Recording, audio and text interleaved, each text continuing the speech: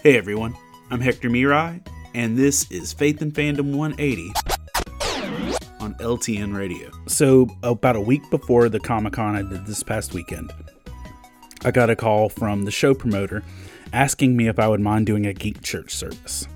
When I said yes, of course, that's my bread and butter. They asked me to go ahead and make a graphic and send it over. I immediately did that. She said, great, we're going to promote it on social media and we're going to put it on all the stuff and we look forward to having you. So I shared it on my social media and went on about my day. Showed up at the con on Saturday, business as usual. Sunday morning came around, I went to set up for Geek Church, and on the panel schedule, it's not listed. I scrolled through their social media, they never posted it. They completely forgot that it was happening. And so I'm sitting there, nobody. And I wasn't incredibly discouraged, but I was a little discouraged. And so I went back to my booth. The show promoter runs over. Oh, I'm so sorry. I completely forgot. This is our fault.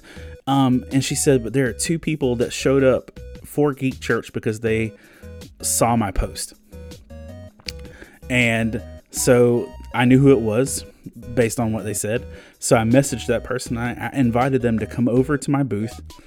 And we did the whole church service, just the three of us sitting at my booth, them in the aisle, open Bible, talking about God's direction on our life and Pokemon Scarlet and Violet.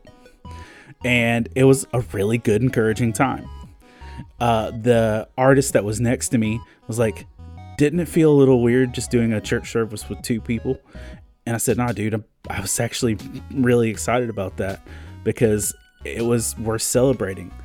Before there were none, and then there were three. And Matthew 18:20 says, for where two or three are gathered together in my name, I am there in the midst of them.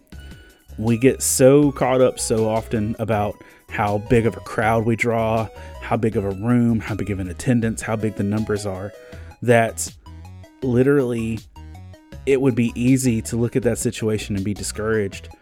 But there, in the middle of a Comic-Con, were three people that just wanted to talk about Jesus. And with those three people, God was right there in the midst of it. I want to encourage you, don't worry about what else is missing if God is present in your life.